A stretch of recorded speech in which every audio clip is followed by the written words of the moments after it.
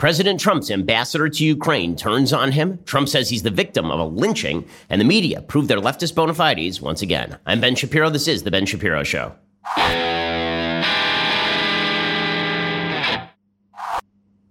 The Ben Shapiro Show is sponsored by ExpressVPN. Protect your online privacy today at expressvpn.com/Ben. As you'll learn on today's show, it's kind of important. Okay, we have a lot of news to get to here today. You miss half a week and suddenly the world is new and there are all sorts of brand new news stories that you come back and you're really excited to talk about. Or alternatively, everything is terrible and we have to talk about all the terrible things that happened in my absence. So let us begin with Impeachment-Gate 2019. We begin with the latest polling on Impeachment-Gate. According to Nate Cohen over at the New York Times, they did some polling on impeachment in 6 swing states, and what they found is that there are a lot of people who are sort of interested in impeaching President Trump, but not particularly interested in removing President Trump. In other words, they kind of want to censure his behavior, but by the same token, they don't actually want to see him removed from office. We're a year out from an election. According to Cohen at the New York Times, voters in the states likeliest to decide the 2020 presidential election support the impeachment inquiry House Democrats began last month, but a majority still opposes impeaching President Trump and removing him from office, according to a New York Times Siena College survey. In the 6 closest states carried by the president in 2016, registered voters support the impeachment inquiry by a 5-point margin, 50% to 45%, but the same voters oppose impeaching Mr. Trump and removing him from office, 53% to 43%. In other words, they are saying we have not yet seen enough evidence to suggest that Trump has done something so wildly out-of-the-box criminal that he deserves to be removed from office. And as I've said before on the program, there are a few questions that have to be asked about impeachment. 1, was an impeachable offense committed? 2, is that impeachable offense beyond that sort of offense that other candidates, other presidents have actually committed in the past? Because to impeach, virtually every president commits at some point an impeachable offense because presidents routinely violate their oaths of office. Presidents routinely overstep their boundaries according to the Constitution. I mean, to take just a quick example, George W. Bush overtly stated when he signed campaign finance reform that he didn't think it was constitutional. Well, he took an oath to preserve and uphold the Constitution of the United States. It seems like a violation of that oath to then sign a bill you say is overtly unconstitutional. But was that really impeachable? Not really. It was just a bad political move by President Bush.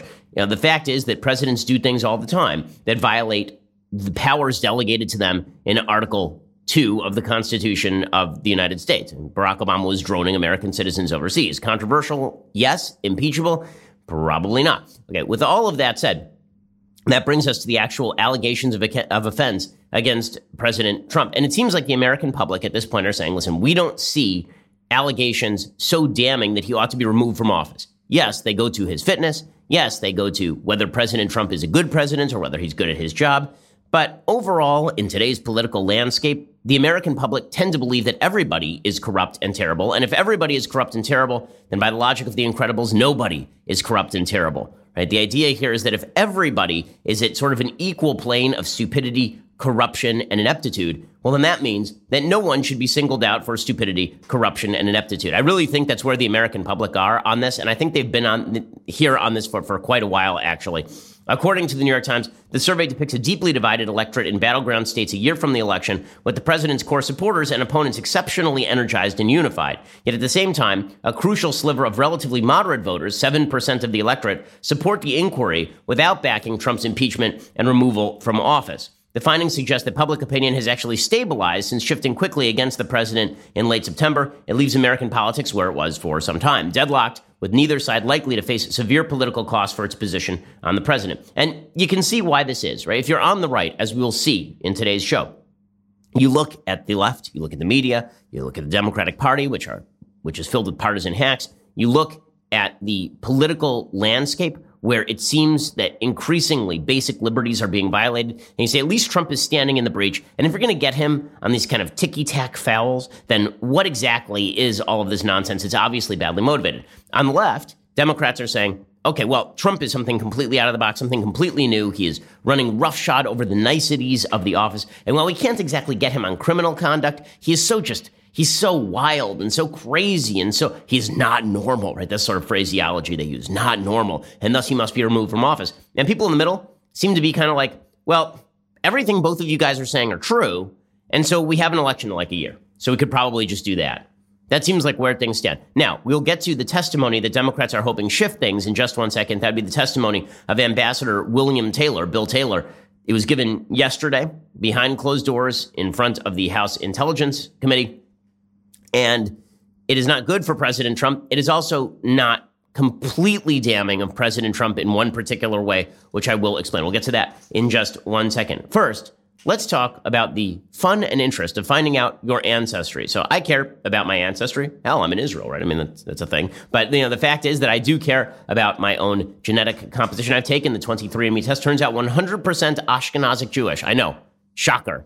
But the fact is I'm the only person in America who is less Native American than Elizabeth Warren is. If you are interested in finding out about your ancestry, 23andMe is the best way to do it. And it's not just about ancestry, obviously. It's also about finding out health patterns. It's about finding out how you react to certain substances, how you react to alcohol, for example, whether you need sleep. Finding out more information about yourself allows you to tailor your lifestyle in a way that connects with your genetics in a deeper way. If you've been thinking about buying a DNA kit, now would be the perfect time because 23andMe, the best DNA kit on the market, just got even better. They've added new features. 23andMe has now introduced an ancestry and traits service. It has more than 1,500 geographic regions, a new automatic family tree builder, and a free trait report. The new automatic family tree builder is really easy to use. It actually starts automatically building your family tree for you using your DNA, so you don't have to dig through archives and records for hours on end to start that family tree. 23andMe will do all the work to get you started. The new Ancestry and Trait service now includes 30-plus trait reports for free.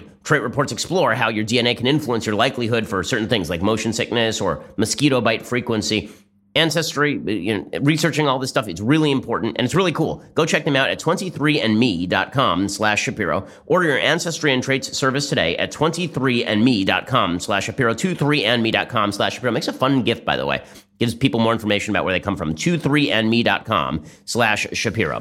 Okay, so today was statements by Ambassador William Taylor. Ambassador Taylor was the interim ambassador to Ukraine. And we know about him because we saw him involved in text message exchanges with other members of the Trump administration, including Gordon Sondland, who is Trump's ambassador to the United Nations, and Kurt Volker, who is the special envoy to Ukraine. And there were all these text messages in which Taylor kept saying, guys, this looks an awful lot like President Trump is withholding military aid to Ukraine in order to get Joe Biden. Well, as we will see from his testimony, he basically is sort of reiterating and clarifying what everybody already knew, which is that Trump was very concerned about 2016 election interference by Ukrainian sources, which, again, if he believes that that is what was happening, it would be a legitimate thing to try to get to the bottom of it. After all, Democrats spent 2 years trying to investigate Russian election interference in the 2016 election. And as part of that, Trump claims that has to do with Burisma. It has to do with this natural oil and gas company that put Hunter Biden on its board. And he wanted all of this investigated as an investigation into corruption more broadly. Taylor is going to claim that all of this was really sort of a get Joe Biden effort. Now, that distinction is crucial because if it was a get Joe Biden effort, if it was really just Trump trying to trump up charges against an American citizen in order to knock him out of a presidential race by using foreign military aid, then that would be impeachable pretty obviously. If, however, this was all just Trump saying, I want to fight corruption in Ukraine, and by corruption I mean A, B, C, D, Burisma, E, F, G, that's a little bit of a different story. And it seems more like the latter than the former, but Taylor's testimony is damaging to Trump and damaging to other members of the administration. So in his testimony, he talks about a wide variety of members of the administration who seem to be going along with Trump's kind of weird ideas about Ukraine. I say weird because there wasn't a lot of evidence to back the idea that Ukraine interfered in the 2016 election via CrowdStrike. There's good evidence to suggest that the Ukrainian government was working with Hillary Clinton to dig up dirt on Trump. Right? That was reported by Politico in 2017. So that's nothing new. I mean, that's stuff we already know publicly. But if we're talking about Hunter Biden and Joe Biden and Burisma, there are not a lot of evidentiary suggestions that Joe Biden was specifically manipulating Ukrainian policy in order to benefit his son Hunter. It looks more like Hunter has been spending his life riding daddy's coattails, which, as it turns out, is a frequent practice in politics, children of famous politicians riding their coattails to glory. That sort of thing happens a lot, some in more corrupt ways and some in less corrupt ways.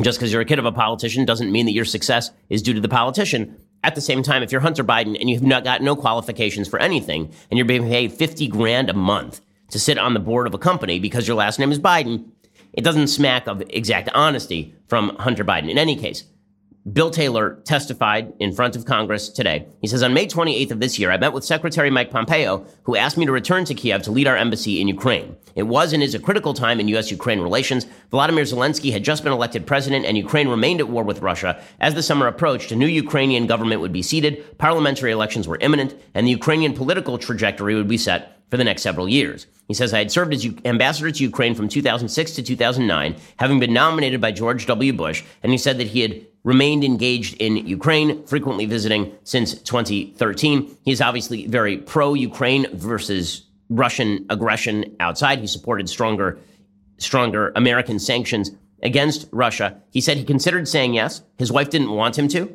because she felt that the Trump administration was just not a good place to serve.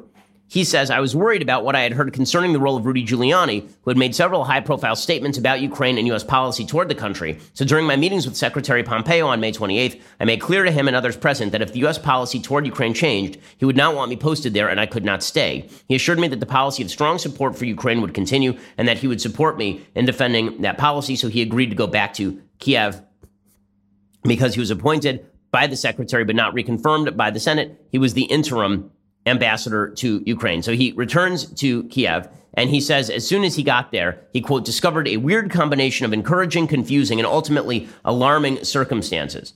So he talks about how he was hopeful about President Zelensky fighting corruption. He said, I found a confusing and unusual arrangement for making U.S. policy toward Ukraine. There appeared to be two channels of U.S. policy making and implementation, one regular and one highly irregular. As the chief of mission, I had authority over the regular formal diplomatic processes, including the bulk of the U.S. effort to support Ukraine against the Russian invasion and to help it defeat corruption. He said this is the regular channel. At the same time, there was an irregular, informal channel of U.S. policymaking with regard to Ukraine, one which included then Special Envoy Kurt Volker, Ambassador Sondland, Secretary of Energy Rick Perry, and as I subsequently learned, Rudy Giuliani. I was clearly in the regular channel, but I was also included in the irregular channel. He says the irregular channel began when Ambassador Volker, Ambassador Sondland, Perry, and Senator Ron Johnson briefed Trump on May 23rd upon their return from Zelensky's inauguration. The delegation returned to Washington enthusiastic about the new Ukrainian president, but President Trump did not share their enthusiasm for a meeting with Mr. Zelensky. He says, when I first arrived in Kiev in June and July, the actions of both the regular and the irregular channels of foreign policy served the same goal, a U.S.-Ukraine partnership. But by August, all of this was diverging. He says that on June 27th, Ambassador Sondland told me during a phone conversation that President Zelensky needed to make clear to President Trump that he, President Zelensky, was not standing in the way of investigations. And he didn't know, Taylor didn't know what exactly this was supposed to mean. He didn't understand what exactly were the investigations that he was supposed to get to the bottom of. He said, it was not clear to me on that call what this meant, but Ambassador Volker noted he would relay that President Trump wanted to see rule of law, transparency, but also specifically cooperation on investigations to, quote, get to the bottom of things. He says he reported on this call to Deputy Assistant Secretary of State George Kent, who had responsibility for Ukraine. He said, by mid-July, it was becoming clear to me that the meeting President Zelensky wanted with Trump was conditioned on the investigations of Burisma and alleged Ukrainian interference in the 2016 U.S. elections. It was also clear that this condition was driven by the irregular policy channel I had come to understand was guided by Giuliani. Now, Trump's defense to this is going to be, right, I want all of the corruption in Ukraine investigated, including Burisma. I don't want the Burisma investigation dropped because that's a good indicator of corruption in Ukraine. Right, that's going to be Trump's defense. The left, Democrats, are going to claim, no, the reason that he was so all-fired concerned with Burisma specifically is because he wanted to go after Joe Biden. So Taylor says that he had a series of meetings in which it was clear that everybody in state and defense wanted to resume aid to Ukraine, but Ukraine was being held up specifically by Chief of Staff Mick Mulvaney, and the Chief of Staff maintained a skeptical view toward Ukraine. He said, needless to say, the Ukrainians in the meetings were confused. Ambassador Bolton in the regular Ukraine policy decision-making channel wanted to talk about security, energy, and reform. Ambassador Sondland, a participant in the irregular channel, wanted to talk about the connection between a White House meeting and Ukrainian investigations. He said he had a July 19th call in which it was discussed that Rudy Giuliani ought to be involved in this process. And then he talks about the text messages that he held with other members of the Trump administration in which he suggested that there might be a quid pro quo going on.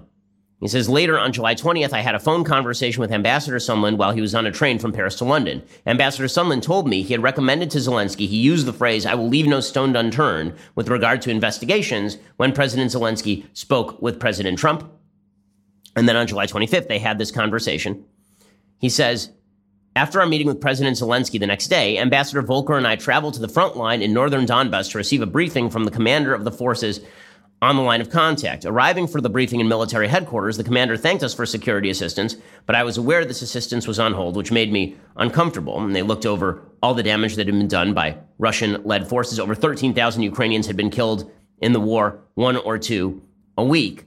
He says, on August 16th, I exchanged text messages with Ambassador Volker in which I learned that Andrei Yermak had asked the United States to submit an official request for an investigation into Burisma's alleged violations of Ukrainian law, if that's what the U.S. desired. A formal request to the Ukrainians to conduct an investigation based on violations of their own law struck me as improper. I recommended to Ambassador Volker that we stay clear. By mid-August, because the security assistance had been held for over a month for no reason I could discern, I was beginning to fear that the long-standing U.S. policy of support for Ukraine was shifting. He told Pompeo that he'd have to resign if the aid was not restored. Ambassador Bolton encouraged him to keep informing Pompeo of this. So Bolton, obviously, who was Trump's national security advisor, did not actually want any of this going on. He said on September 1st, 3 days after he cabled Pompeo, Zelensky met Vice President Pence at a bilateral meeting in Warsaw. President Trump had planned to travel to Warsaw, but at the last minute had canceled because of Hurricane Dorian. And he said that he had contacted the ambassador from Ukraine to let him know that the delay of U.S. security assistance was an all-or-nothing proposition, in the sense that if the White House did not lift the hold prior to the end of the fiscal year, the funds would expire and Ukraine would receive nothing. He was hoping that his pressure would sort of restore the aid. Politico then reported on the missing aid, and the aid was quickly restored. So bottom line here is that Taylor is just reiterating a lot of the claims that he was making in those text messages, which we have already seen, which is that he believes that the Burisma affair was at the center of this, right? He says before the text messages that he had with Ambassador Sondland about the quid pro quo, he says, during our call on September 8th, Ambassador Sondland tried to explain to me that President Trump is a businessman. When a businessman is about to sign a check to someone who owes him something, he said, the businessman asks that person to pay up before signing the check. Ambassador Volker used the same terms several days later while we were together at Yalta European Strategy Conference. I argued to both that the explanation made no sense. The Ukrainians did not owe President Trump anything. Holding up security assistance for domestic political gain was crazy. As I had said in my text message to Ambassadors Sondland and Volker on September 9th, on September 11th, the hold was lifted, the security assistance would be provided. So that is Taylor's testimony, and Democrats are jumping all over it. We'll get to more of this in just 1 second. First, let's talk about making yourself healthier. So the fact is that if you want to be healthier, you need to change your actual lifestyle. It's not just about going on a diet. It's about changing how you think, about things like what you eat, about how you exercise. It's about getting more information and learning how to attune your habits to living healthier. Well, good news for you. There's a service that helps you do this. That service is called Noom. I know they're great because I've been using Noom, and they help me lose a little bit of weight. I've not just lost a little bit of weight. It's also helped me eat healthier. It's also helped me keep on track with regard to my exercise. It is easy and it is convenient. Based in psychology, Noom teaches you why you do the things you do and arms you with the tools to break the bad habits and then replace them with better ones. Noom is not a diet. It's a healthy and easy to stick to way of life. No food is good or bad or off limits. Instead, Noom teaches moderation and can be used in conjunction with a lot of pre-existing popular diets if you actually want to do so. And Noom just asks you to commit about 10 minutes a day, and that's really all that it takes. I've recommended it to my parents because it is so good. You don't have to change it all in one day. Small steps do make big progress. Sign up for your trial today at Noom, Noom.com/Shapiro. Visit Noom.com/Shapiro to start your trial today. That is Noom.com/Shapiro. The last weight loss program. You'll need Noom.com/Shapiro. Go check them out right now. Okay, so naturally, the left is jumping all over Bill Taylor's testimony. They're suggesting that it adds something new to the mix. I don't think that it does, actually. It seems to me that the same thing is basically... It seems to me the same thing is basically being reiterated here, that if you perceive this as Trump trying to hold up aid to get Biden, it looks like that. And if you perceive it as Trump very upset about a wide variety of corruption angles that affect him personally, as well as affecting the country, and Rudy Giuliani feeding him bad information, Trump is reacting to all of that. And so what you have is basically the continuation of this Rorschach test that has existed ever since the transcript of the Trump-Zelensky phone call came out a few weeks ago. President Trump, for his part, is, of course, deeply, deeply upset about all of this. And he is more upset about all of this because he looks at the behavior of the Democrats and he says, these people are not acting in honest fashion. Representative Andy Biggs of Arizona has a piece in the Washington Examiner talking about the process being used in the House. He says that this is corrupt. He says, earlier this week, Representative Denny Heck, a Democratic member of the House Intelligence Committee, who told reporters that Republicans are darn lucky these hearings and depositions weren't public, the implication was the information coming out is horrifically damaging to Trump. The reality is, if the information was damaging to Trump, Democrats would hold open hearings. They would have already released transcript of the testimonies. Trump didn't ask the Ukrainian president to investigate a political opponent. The Trump administration has released the transcript of the telephone conversation between Trump and Ukrainian President Zelensky. The Trump administration will provide additional evidence and witnesses in an open and transparent process. But why should they cooperate when the fix is in? Adam Schiff keeps holding these closed-door meetings in the top security room in the basement of the Capitol. He's doing this to keep the public and the president in the dark. Nonetheless, leftist media outlets report on the substance of what has been testified to and what documents have been produced in the hearings. Someone from the left is leaking. He says that Pelosi, Schiff, Democrats in Congress are ignoring historical norms and processes in order to try to remove Trump from office. He says we usually have a process in which an impeachment investigation is commenced by a formal vote by members of the House of Representatives. The investigation is then conducted by the Judiciary Committee or a special select committee. At the same time that the formal resolution to investigate the president is voted on, the House establishes rules of the investigation, sets the committee that will investigate, and any other particular instructions necessary for the committee to do its work. But Democrats aren't doing this. Instead, they're doing this on an ad hoc basis, and so Trump feels like he's being screwed. Meanwhile, Molly Hemingway over at the Federalist is pointing out that Adam Schiff is flip-flopping on the public nature of whistleblower testimony after reports that he was coordinating with the whistleblower. Hemingway says, at first, Schiff insisted an anti-Trump bureaucrat sharing allegations against the president must share his story with the House Permanent Select Committee on Intelligence. But after news broke that Schiff's staff had secretly worked with the whistleblower prior to the complaint being lodged, discussions that the whistleblower failed to mention when specifically asked about them as part of the official whistleblower process, Schiff moved to prevent the testimony. The move appears designed to prevent Republican lawmakers from asking the individual under oath about his discussions with House Democrats, media, and others involved in the impeachment effort.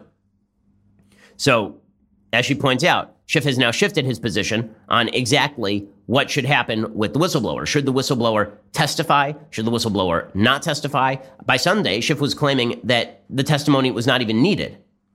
So, of course, Trump is going to be suspicious of all of this. I mean, Trump has reason to be suspicious of the Democrats. The Democrats obviously want to impeach him. They've wanted to impeach him since the day he was elected. And he also feels as though he has been targeted, and correctly so. He feels that he is being targeted by people inside his own administration to the cheers of the media. And that's true. He is being targeted by people in his own administration to the cheers of the media. The evidence of this is that the anonymous author of a Trump resistance op-ed is now going to publish a tell-all book and remain anonymous while doing so, and claims that he is a top-ranking member of the Trump administration, who's presumably being paid a hefty sum by a publisher to write a book about how terrible Trump is while serving in the Trump administration. Well, if he doesn't like it, he has a very simple solution. He can resign and then reveal publicly who he is. But he's not going to do that. By the way, we've seen a bunch of people do this, right? We've seen a bunch of people inside the Trump administration publicly resign and say they can't serve under this president. Well, at least that's honest. What is deeply dishonest is a person who is an anonymous non-whistleblower, right? Not going through formal channels, writing a book for money in which they discuss ongoing events inside the Trump administration to the wild cheers of the media. That's not good for the presidency. It's not good for the country. And of course, it's going to underscore how suspicious Trump is of people inside his administration. And it's going to encourage Trump to set up exactly the sort of irregular channels that Bill Taylor was talking about, right? Why would you set up an irregular channel? The only reason to set up an irregular channel is because you don't trust the regular channel. One of the reasons you might not trust the regular channel is it feels like the regular channel is being used as a method of hurting you. It feels like members of the intelligence committee are going after you. Of the intelligence community are going after you. It feels as though members of the State Department on lower levels are attempting to skew your foreign policy. It appears that members of the quote-unquote deep state are going after.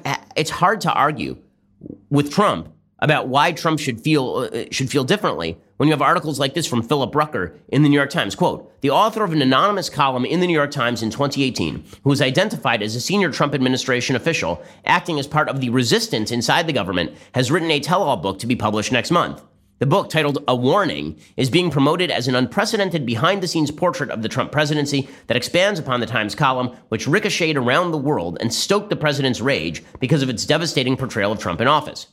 Okay, in just a second, I'm going to give you more information on this anonymous book that, again, is underscoring the president's distrust in government, which leads him to set up irregular channels, which leads them to make mistakes, which leads him into traps, which leads the Democrats to seem to believe that they have material to impeach. Right? This is all part of a big picture. And if you don't see the big picture, you can't understand anybody's perspective, right, left, or center. We'll get to that in just 1 second. First, let me explain that my sleep quality in Israel, it ain't what my sleep quality is at home. One of the reasons for that is because the sheets here, just not that great. At least the sheets where I am staying. I wish I had brought with me my Boll and Branch sheets. Why? Because everything Boll and Branch makes, from bedding to blankets, is made from pure 100% organic cotton. They start out super soft. They get even softer over time. You buy directly from them, so you're essentially paying wholesale prices. Luxury sheets can cost up to $1,000 in the store, but Boll and Branch sheets are only a couple of $100. Shipping is free. You can try them for 30 nights. There's no risk and there's no reason to not give them a try. Try Boll and Branch sheets. I promise you'll love them. We do. We actually got rid of all of our other sheets in our house, and we only use Boll and Branch. To get you started right now, my listeners get $50 off your first set of sheets at bollandbranch.com, promo code Ben. Go to bollandbranch.com today for $50 off your first set of sheets. That's BOLL and branch.com, promo code Ben. Bollandbranch.com, promo code Ben. These sheets are incredibly comfortable, and they get more comfortable the more often you use them, which is pretty amazing. Again, don't get those sheets with the high thread counts from the local gas station. They're not going to be comfortable. They're just tarps. Instead, go get really nice sheets at bollandbranch.com. You should spend some money on your sheets, but don't break the bank. That's why you should use bollandbranch.com, promo code Ben, get $50 off your first set of sheets. Okay, so back to this anonymous whistleblower thing. So let's say that you're Trump. Like, to just get in the man's head for a second. Let's say that you're President Trump, and every day in the White House, you see a story from your administration leaking. Something that nobody is supposed to know outside the administration, because this is the center of foreign policy making in the United States. And there it is leaking. And then let's say that there are a series of op-eds that keep coming out from members of your administration, lower down members of your administration, either quitting or anonymously ripping into you. And let's say that you feel like your policy is being thwarted. And let's add to that, you believe that the media hate you, because they do. And let's add to that it feels like major companies, big tech companies, are biased against you, which in many cases they are. Wouldn't you start to get a bit of a persecution complex? Wouldn't you start to think, okay, well, whatever power I do have, I'm going to use to investigate this sort of corruption, because forget me, the power of the presidency is under attack. No one should have to operate this way. And there is this ridiculous double standard where if you're a Democrat and you're in power, the entire quote unquote apparatus works for you. But if you're a Republican, half the apparatus is working against you half the time. And that's a disaster area. Again, this anonymous book is really case in point of this. As I mentioned, the New York Times is reporting that there is an anonymous anti-Trump book that's going to be published from inside the administration. The author of a column in the New York Times, which was titled, "I am part of the resistance inside the Trump administration," which, by the way, is wildly unconstitutional. I mean, to be part of a resistance to an administration inside the administration, you can quit. The other thing you can do, you can work through official legal channels. You know what you're really not supposed to do is go leaking confidential information on the workings of administration to the media. That's not something you're supposed to do. Trump lashed out at the anonymous author after the column's publication. The president questioned both whether the author existed and whether the author had committed treason, and he demanded on Twitter the Times turn over the gutless anonymous person to the government at once, which the Times, of course, did not. The forthcoming book will list the author as anonymous. Although the person does not reveal their identity in the book, they will discuss the reasons for their anonymity, according to people involved in the project. The book is set to be published November 19th, and the media are really excited about all of this. The author is being represented by Matt Latimer and Keith Urban of Javelin. They're the same literary agents who represented both fired FBI Director James Comey and former White House aide Cliff Sims for their memoirs. People involved in the project say that both 12 and Javelin have verified the book's author is the same person who wrote the Times column, but they will not share the author's identity with the Washington Post. There is no modern historical precedent for a firsthand account of a sitting president written in book form by an anonymous author. Many senior government officials have written books under their own name, but this is something completely different. The author could have received a 7-figure advance for writing this book, said Latimer, but a warning was not written for financial reasons. The author sees this as an act of conscience, which is why the author refused any advance and is donating a substantial portion of any royalties to charities that protect those seeking the truth around the world. Well, I wonder what that substantial portion is. I mean, is he keeping any money? How exactly is this supposed to be working? I mean, beyond that, there is something deeply disturbing about members of an administration writing anonymous books about the administration, right? You want to come out, you want to bash the administration, quit your job. You don't get to take taxpayer dollars while bashing the administration you're supposed to be working for. And all of this is leading Trump to rant and rave, obviously. Just a day ago, the Los Angeles Times reported that President Trump had a cabinet meeting in which he spent some 71 minutes ripping into the media, ripping into people who were criticizing him. He says the Democrats went crazy about the report that he was planning on holding the next G7 summit at Doral, the Florida golf resort that Trump owns. That wasn't just Democrats who were going crazy. Last week, I pointed out that this certainly gives the appearance of corruption. But with that said, he said, you don't think I get enough promotion? I get more promotion than every human being who has ever lived. I don't need promotion. It would have been the greatest G7 ever. You people with this phony emoluments clause. The president repeated his claim he had lost billions of dollars by becoming president. He says, I'm making a big difference for the country. So whether I lost $2 billion, $5 billion, more or less, it doesn't make any difference to me. I don't care. If you're rich, it doesn't matter. I'm doing this for the country. Okay, well, that may well be true. And the president also obviously feels that he is under assault, mainly because he is, in fact, under assault. And so right now, he is busily investigating the intelligence community's actions in 2016. His own attorney general, Bill Barr, has been investigating the origins of the Trump-Russia probe that ended up being a big nothing during the Mueller report, right? The Trump-Russia stuff ended up basically amounting to nothing. It was the obstruction stuff that was damaging to President Trump. According to Politico, William Barr has been meeting with the U.S.'s closest foreign intelligence allies in recent months, making repeated trips overseas as part of an investigation he is overseeing into the origins of the Russia probe and whether any inappropriate spying occurred on the Trump campaign. As part of that investigation, Barr and John Durham, the federal prosecutor he appointed to conduct it, have been probing a conspiracy theory for which there is little evidence, according to several people with knowledge of the matter, that a key player in the Russia probe, a professor named Joseph Mifsud, was actually a Western intelligence asset sent to discredit the Trump campaign, and that the CIA under John Brennan was somehow involved. Trump, meanwhile, has been, quote-unquote, obsessed with Brennan, who frequently gets under the president's skin by publicly questioning his mental acuity and fitness for office. Trump has repeatedly attacked Brennan. Brennan has repeatedly attacked Trump publicly. I mean, Brennan has come out and claimed that there was information waiting in the wings that suggested that Trump was going to be impeached over the Russia stuff, and that turned out not to be true. Brennan, of course, also allegedly lied in front of Congress.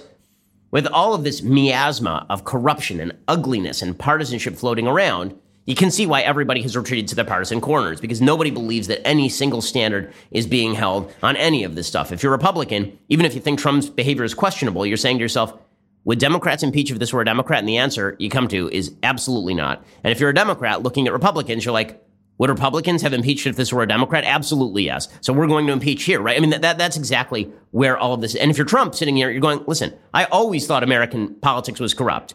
And so I acted like I think American politics is, which is to say corrupt, right? I acted in a way that I thought was beneficial for the United States, in a way I think politics works. In a certain way, governance is a self-fulfilling prophecy. If you believe governance is an honest business of back and forth, you're more likely to govern that way. If you think that politics is basically a business of greased palms and people slapping each other on the back in cigar smoke-filled rooms, that is likely the way that you're going to operate. And the fact is that American politics these days may be more like the latter than like the former. We'll get to President Trump's response to all of this, and then he got himself in trouble because he used a word. We'll get to that in just 1 second. First, let us talk about the amount of money that you spend on mail. I'm not even talking about the postage. Like, the post office does a good job. I'm talking about the amount of money you have to spend schlepping your packages down to the post office, the amount of time you have to spend doing all of that. Instead, wouldn't it be nice if you could just do all of this from your computer? Well, this is where Stamps.com comes in. We use Stamps.com at the Daily Wire offices. It means that I no longer have to personally drive over to the post office in the Shapiro household. Stamps.com brings all the amazing services of the U.S. Post Office directly to your computer. Whether you're a small office sending invoices, an online seller shipping out products, or even a warehouse sending thousands of packages a day, Stamps.com can handle it all with ease. Simply use your computer to print official U.S. postage 24/7 for any letter, any package, any class of mail, anywhere you want to send it. Once your mail is ready, you just hand it to your mail carrier or drop it in a mailbox. It is indeed that simple. Stamps.com is a no-brainer. It saves you time. It saves you money. It's no wonder over 700,000 small businesses already use Stamps.com. Right now, my listeners get a special offer. It includes a 4-week trial plus free postage and digital scale, no long-term commitment. Just go to Stamps.com, click on the microphone at the top of the homepage, and type in Shapiro. That is Stamps.com. Enter Shapiro. Okay, in just 1 second, we are going to get to the rest of the reasons why Trump would feel under attack, because he is under attack. And there's some good new evidence from Steven Crowder that election results are being manipulated by big tech. The allegations he makes are pretty damning. And we have an example of the media taking a story non-seriously as long as it is a Democrat. That would be a front page story across the nation if it were a Republican. We'll get to all of that in just 1 second. First, you have to go over to dailywire.com and subscribe. $9.99 a month will get you the subscription. $99 a year gets you the subscription along with this, the very greatest in all beverage vessels, the leftist tears, hot or cold tumbler. It is indeed magical. We have all sorts of good stuff happening over at dailywire.com. We have a brand new Daily Wire app that you are absolutely going to love. It allows you to have Q&As with me. Like, I will answer your questions in real time. If you're a subscriber, you can access all of our content, including articles, shows, and more straight from the app. All of our all access subscribers get our new exclusive discussion features. That's what I'm talking about with the Q&As. The app is available on Apple and Android, so download it today. Become a subscriber. Come join the fun. We are constantly upgrading the content we provide to you. It's really, really good. Go check us out over at dailywire.com and become a subscriber. We really appreciate it. We're the largest, fastest growing conservative podcast and radio show in the nation.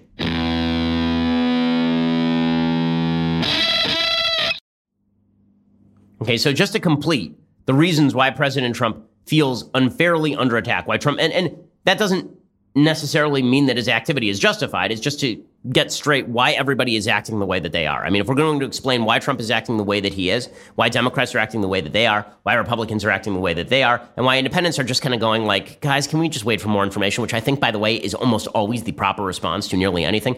You have to understand that if you're Trump, you feel like this array of forces is aligned against you. And you are right about that, right? You have people inside your own administration writing anonymous accounts for Penguin or whatever it is, for Hachette, about exactly why you are so terrible without quitting, while still taking taxpayer money and being hailed as heroes for doing so. You have John Brennan running around, running that Trump-Russia investigation, while at the same time, for several years, claiming information that he did not have and being a dishonest human being.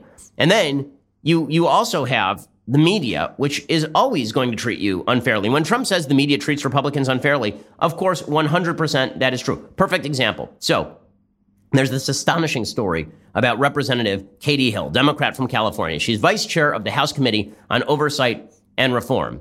And she is an open bisexual, which is of no relevance except that it's very relevant to this particular story. Photographs and text messages obtained by Red State show that Representative Hill was involved in a long-term sexual relationship with a female campaign staffer. The woman, whose name is not being released, was hired by Hill in late 2017 and quickly became involved in a throuple relationship with Hill and her estranged husband, Kenny Heslop. Heslop and the staffer, according to text messages provided to Red State, believed the polyamorous arrangement to be a long-term committed relationship. The trio took multiple vacations together, including to Alaska, where the photograph was taken. She was being paid, presumably, on the campaign or taxpayer dime at the time. Red State has obtained intimate photographs of the women, which they have chosen not to publish. According to a source close to the staffer, the throuple agreed to continue their committed relationship when Hill moved to Washington, D.C. on January 2019, but Heslop and the staffer quickly noticed a difference in Hill's demeanor. By late May, Hill broke off her relationships with both Heslop and the staffer, claiming she wanted to focus on this important work and it wasn't unfair to be involved in the relationship. The staffer, as the text messages show, was distraught, trying to figure out how to move on with her life. Now, why does this matter? Well, because she's on the Oversight and Ethics Reform Committee, okay? Like that stuff actually, like this is an ethics complaint, right? If you are having sex with a staffer, that is an ethics complaint.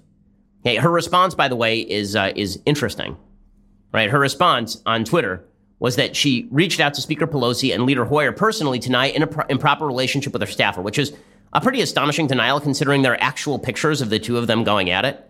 I mean, like one of the pictures Red State released is a picture of Hill stark naked sitting behind her own staffer combing her hair. Like, I don't know about your work relationships, but that is not something that I do with my staffers because that would be sexual and weird. In a statement, Hill says she's going through a divorce from an abusive husband who's determined to try to humiliate me. She says, I've notified Capitol Police who are investigating the situation and potential legal violations of those who posted and distributed the photos. So, so she's trying to turn her ethics violation into her being the victim of an anti-feminist attack, which is interesting. That Ryan Saavedra over at Daily Wire is reporting that the woman is now suggesting that she was involved in the relationship in sort of an abusive way. There's a new report from Red State which raises questions about the possible abuse by Hill toward the young female candidate staffer campaign staffer with whom she was allegedly having a sexual relationship. The new report also raises questions about the staffer's ability to give consent in the relationship. In the Red State's Jennifer Van Laar exclusively reported on Friday on all of this. The young female campaign staffer described the relationship as being toxic.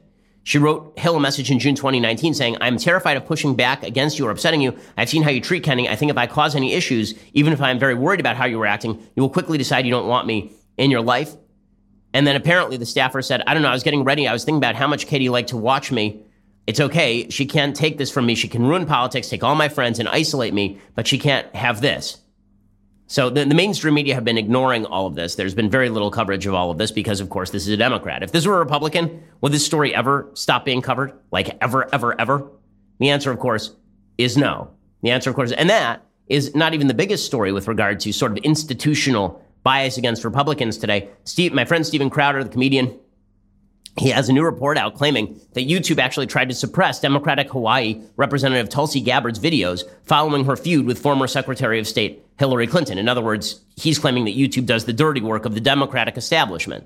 Now, I know for a fact that for a while there, if you searched my name on YouTube, no result from the Daily Wire or Ben Shapiro channel would pop up. None. And the same thing was happening to Crowder as well. I mean, we discussed this. Okay, well now, Crowder has revealed that if you use a VPN from Spain, the results that return on Tulsi Gabbard are wildly different from the results that return if you do not use that VPN from Spain.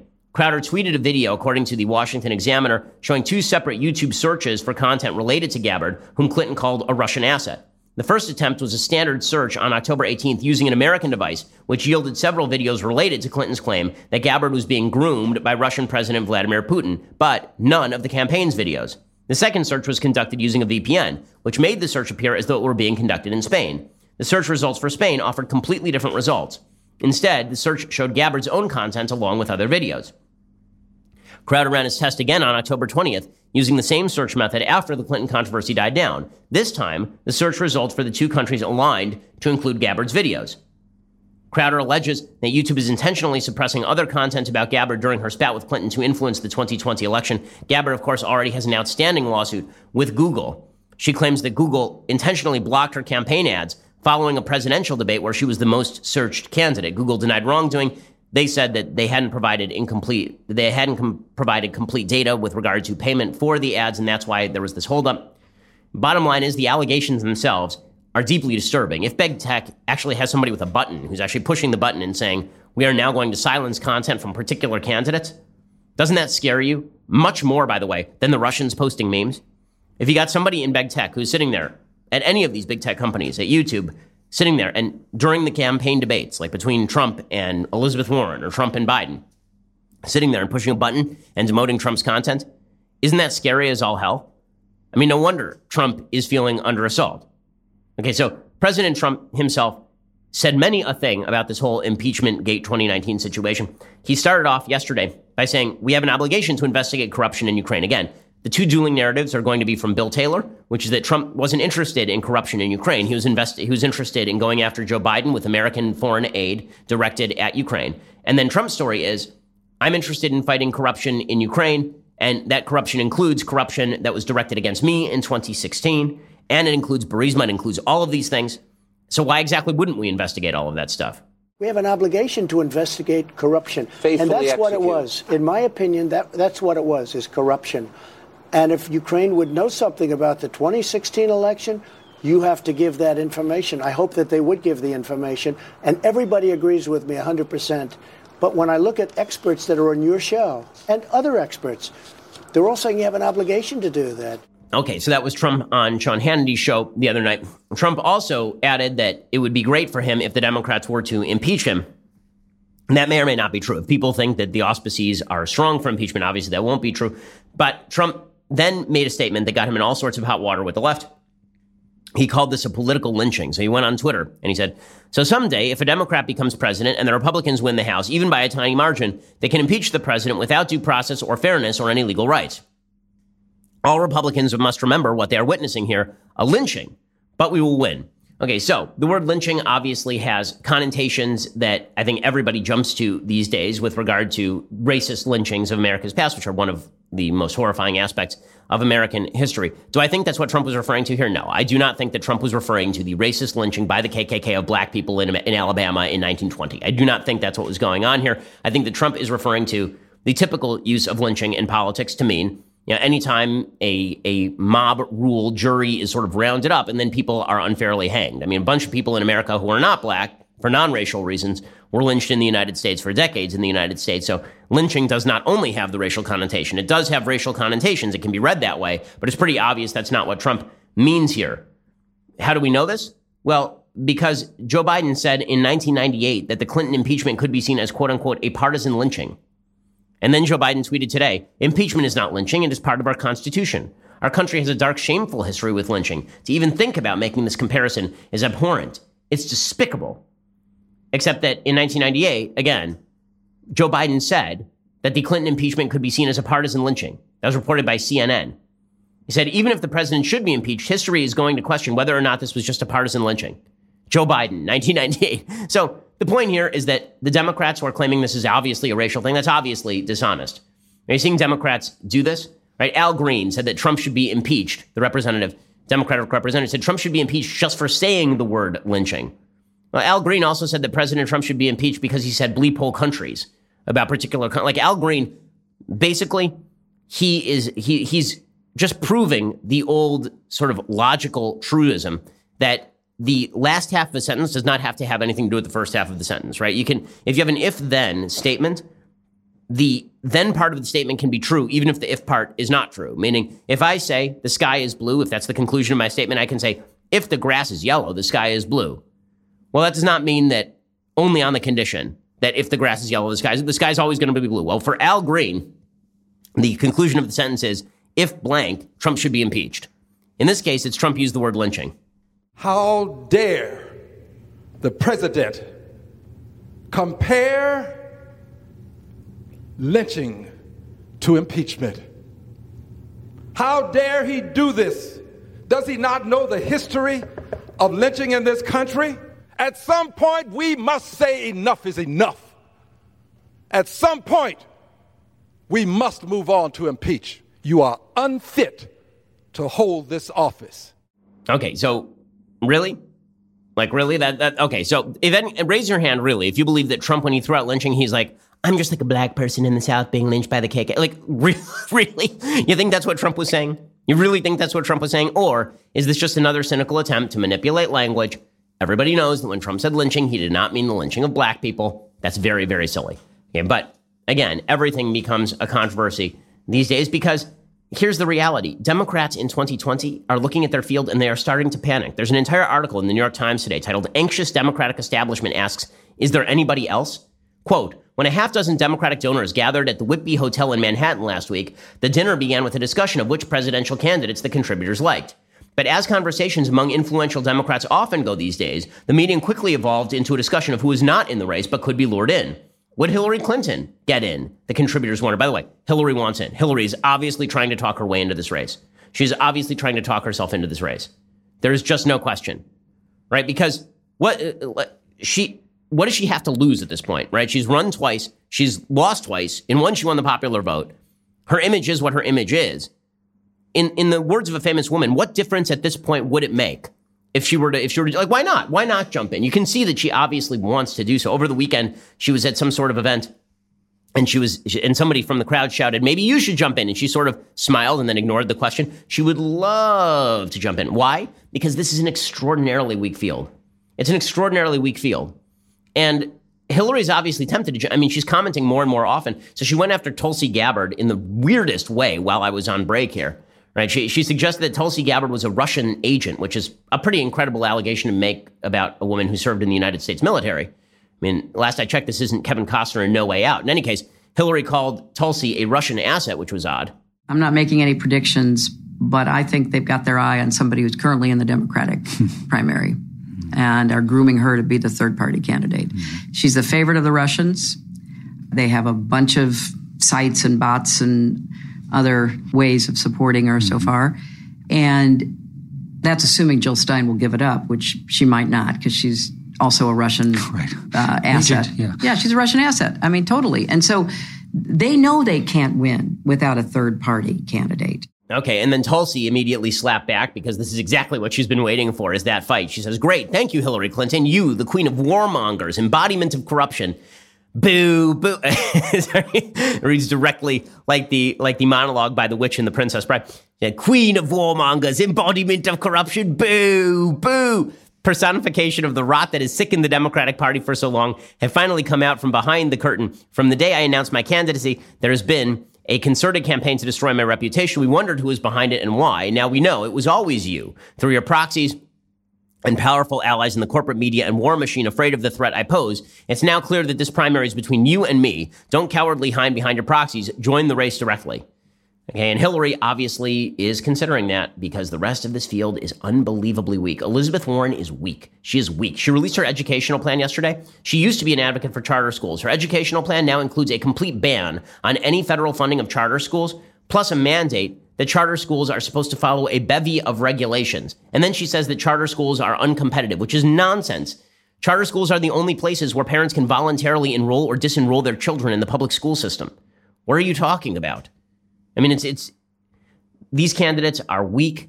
They're incredibly, incredibly weak. And if you're Hillary, you got to be thinking, maybe I ought to jump back in. Okay, time for a quick thing I like, and then we'll get to a bevy of things that I hate, a veritable cornucopia of things I despise.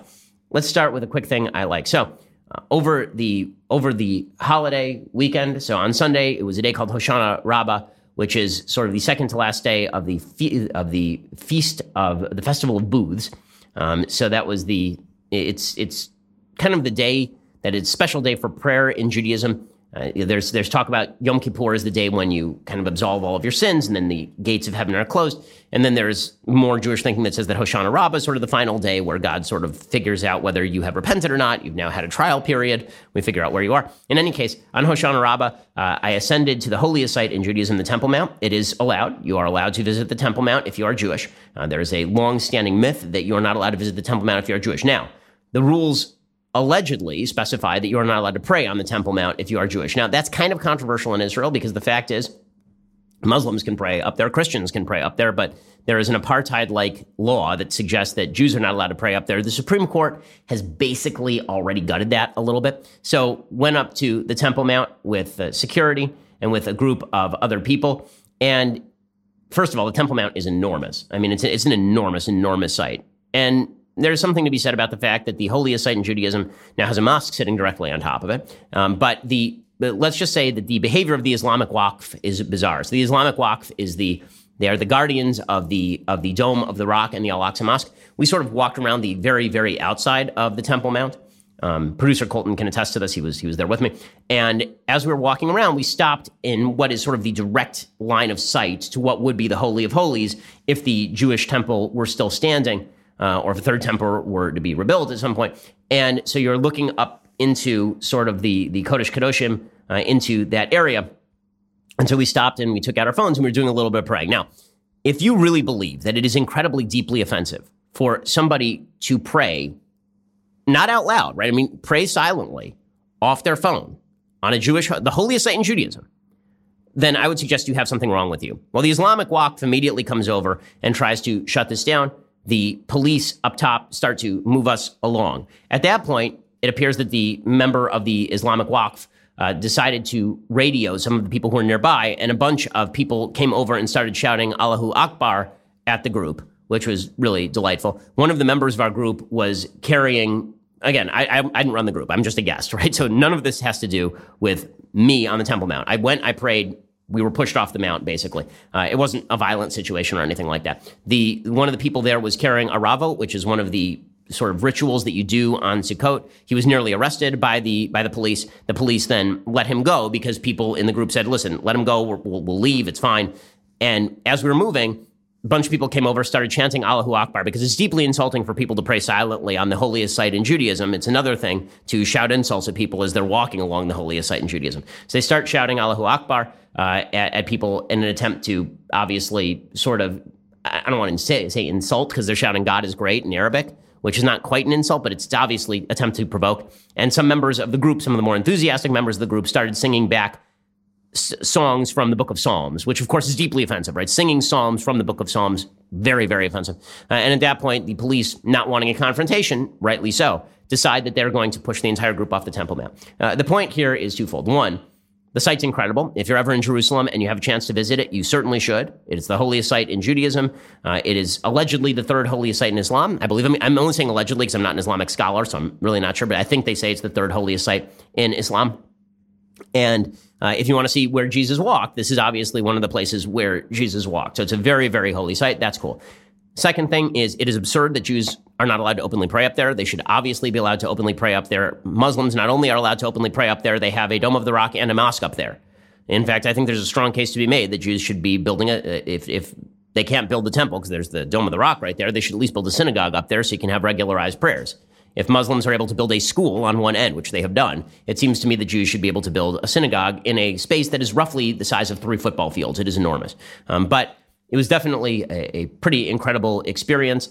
And the Kotel, the Western Wall, which everybody always says is the holiest site in Judaism, that's because they don't know what the hell they're talking about. They're getting it wrong. The holiest site in Judaism is the stuff that is above the Western Wall. The Western Wall isn't even one of the original walls of the temple. It is an outer retaining wall that was outside the walls of the temple. So a little bit of summation of what happened on the temple. It was getting a little bit of press coverage, and that's sort of what happened. So obviously, look, I wasn't there to provoke. I don't think people in our group were there to provoke. But there's something wrong with it, with any law that suggests that I cannot pray on a Jewish holy site. That's absurd. And people should remember that when they talk about partitioning the Holy Land, because it turns out that places where the Palestinian Authority government governs, Jews are not allowed in, and they're not allowed to pray in any of these holy sites. And by the way, they also deface Christian holy sites as well. So that's something to keep in mind when you talk about the so-called peace process. Okay, time for a quick thing that I hate.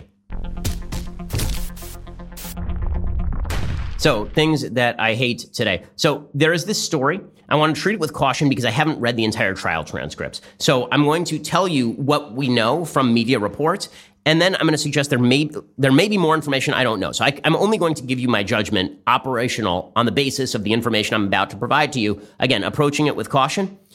If this information is the crux of the information, if there are no other issues that we don't know about, then this is one of the worst stories of government child abuse I have ever heard of. If there's more information, then there's more information. And again, I'm going to pose it that way because I haven't read all the trial transcripts, and I think that, and I'd like to have all the information before I jump, because when you make a statement as strong as this is one of the worst cases of government child abuse you've ever seen, you want all the information. So I'm just going to put that in a conditional form. Here is the story. According to Amanda Prestigiacomo of Daily Wire, on Monday, a jury ruled against a Texas father named Jeffrey Younger, attempting to stop his 7-year-old son from a gender transition being facilitated by Dr. Ann Georgelis, the boys' mother and Younger's ex-wife. With a consensus of 11 of the 12 jurors, the jury decided not to grant Mr. Younger sole managing conservatorship over his 2 twin boys, according to LifeSite News. They voted that the current joint managing conservatorship should be replaced by a sole managing conservatorship, but that Mr. Younger should not be that person. Apparently, according to LifeSite News, Georgelis has been granted authority to move forward with puberty blockers, which can cause chemical castration and potentially hormones if the mother so chooses. According to reporting from the Texan, this happened in where was it, Plano? So this wasn't exactly in Austin. Georgelis' lawyer, Jessica Janicek and Laura Hayes, said the mother does not plan on giving James hormone blockers at this time, but no one has stated that she would not be open to using them when James begins puberty, which would be around 11 and a half for the boy. With the jury's decision, Mr. Younger will likely be forced to affirm his new son's gender identity, a girl named Luna. So Younger did an interview with a host named Luke Macias, and he said that his claim is that his ex-wife is indoctrinating his child into transgenderism, is basically his claim. He is saying that when the kid is with him, the kid has no problem being called by a boy's name, acts like a boy, doesn't want to dress up as a girl. Then as soon as he goes back to mommy is pressuring him. In fact, the father claims that the mother has been since the age of 3 withholding affection unless the boy dresses as a girl, right? I mean, that's the claim of the father. Here's some of what the father had to say. My ex-wife claims that James is a transgendered girl, and she has to date actually socially transitioned him, meaning that he wears a dress at her home. He has a new made-up name, Luna, appears in the court filings. He goes to school. The teachers call him Luna. He uses the girls' bathroom at school. All of his authority figures, his mother, his teacher, the librarian at school, the police officer at school, the principals at school, say he's a girl. I'm the only authority figure in his life that tells him the truth, that he's actually a boy. Okay, and for that crime, according to the father, the child is now being removed from his home. According to court documents, they show the younger son only dresses as a girl when he is with his mother, who calls the boy by his trans name and has even enrolled James as Luna in school. According to Younger, James consistently chooses to wear boys' clothes, violently refuses to wear girls' clothes at my home, and identifies as a boy whenever he is around him. According to Younger, the boy has already been, quote-unquote, fully socially transitioned. The father noted in his opinion he witnessed his wife was only giving James love and affection when he was acting like a girl. She used to lock James in his room and tell him monsters only eat boys, Younger added. He said, every single day you have to see your son sexually abused and you have to maintain your calm because the courts are not going to be fair to you. The only way you can survive this and get your son through this alive is to calmly allow your son to be tortured right before your eyes and outlast the opposition. That's what it's like. They're asking me to affirm a delusion. Okay, if what the father is saying is true, this is one of the worst cases of child abuse I have ever heard of, is the court and the state mandating that a father treat a 7-year-old child who's not capable of deciding his own gender. That's absurd. That's absurd. It's a scientific absurdity. To suggest that a 7-year-old who doesn't know anything, okay, kids are dumb. To know, I have a 5-year-old. She doesn't know anything. You're saying that a 7-year-old knows the difference between male and female to the extent they're going to be able to choose their own gender for life, and that puberty blockers should be applied based on the opinion of psychologists who can't even define gender or the difference between men and women? Like this, it's an absurdity. It's a moral abomination. Okay, so if what we are hearing right here is the state mandating that the father give up custody of his child because he wishes to treat his boy as a boy, and that the mother, because of her virtue in pushing a young child to be treated, a young boy to be treated as a girl, that is what the state now approves, that it is considered quote unquote child abuse in some way for you to treat your boy as a boy and refuse to treat him as a girl, even though a 7-year-old says he is a girl. And apparently, according to the dad, the 7-year-old doesn't even say he's a girl. The mom says he's a girl. That is, it is hard to think of something more evil for the state to participate in than that sort of abuse. Now, again, as I said at the beginning, there may be more information here that I just don't know. And I'm fully leaving the possibility open that is the case. So let that be clear. If, however, what we are hearing from James Younger, the father, if what we are hearing from the father is the whole story, it's egregious, it's horrifying, and the people of Texas should be ashamed that this is happening, frankly. Okay, well, we'll be back here later today with 2 additional hours, or we'll catch you here tomorrow with all the latest updates. We will be broadcasting overlooking the Western Wall in Jerusalem. You can see a little bit of that Temple Mount I was talking about. I'm Ben Shapiro. This is The Ben Shapiro Show. If you enjoyed this episode, don't forget to subscribe. And if you want to help spread the word, please give us a 5-star review and tell your friends to subscribe too. We're available on Apple Podcasts, Spotify, and wherever you listen to podcasts. Also, be sure to check out the other Daily Wire podcasts, including The Andrew Klavan Show, The Michael Knowles Show, and The Matt Walsh Show. Thanks for listening. The Ben Shapiro Show is produced by Robert Sterling, directed by Mike Joyner, executive producer Jeremy Boring, senior producer Jonathan Hay. Our supervising producer is Mathis Glover, and our technical producer is Austin Stevens. Assistant director Pavel Wydowski, edited by Adam Sayevitz. Audio is mixed by Mike Coromina. Hair and makeup is by Jesua Olvera. Production assistant Nick Sheehan. The Ben Shapiro Show is a Daily Wire production. Copyright Daily Wire 2019. Hey everybody, it's Andrew Klavan, host of The Andrew Klavan Show. You know, some people are depressed because the American Republic is collapsing, the end of days is approaching, and the moon has turned to blood. But on The Andrew Klavan Show, that's where the fun just gets started. So come on over to The Andrew Klavan Show and laugh your way through the apocalypse with me, Andrew Klavan. We'll get to more on this in just 1 second. First, Pure Talk believes in American values, and that free should mean, like free. So when you switch to Pure Talk today, you'll get a free Samsung 5G smartphone. There's no 4-line requirement, no activation fee, just a free Samsung that's built to last with a rugged screen, quick charging battery, and top-tier data security. Qualifying plans start at just $35 a month for unlimited talk, text, 15 gigs of data, and a mobile hotspot. Pure Talk gives you phenomenal coverage on America's most dependable 5G network. It's the same coverage you know and love, but for half the price of the other guys. The average family saves almost $1,000 a year. So, I challenge you to choose a company that actually doesn't hate your guts and shares your values. Let Pure Talk's expert U.S. customer service team help you make the switch today. Go to puretalk.com/Shapiro to claim your eligibility for your free brand new Samsung 5G smartphone and start saving on wireless today. Again, go to puretalk.com/Shapiro to switch to my cell phone company. I've been using them for years. They're fantastic. You'll love them as well. Go to puretalk.com/Shapiro and claim your eligibility on that free brand new Samsung 5G smartphone. Start saving.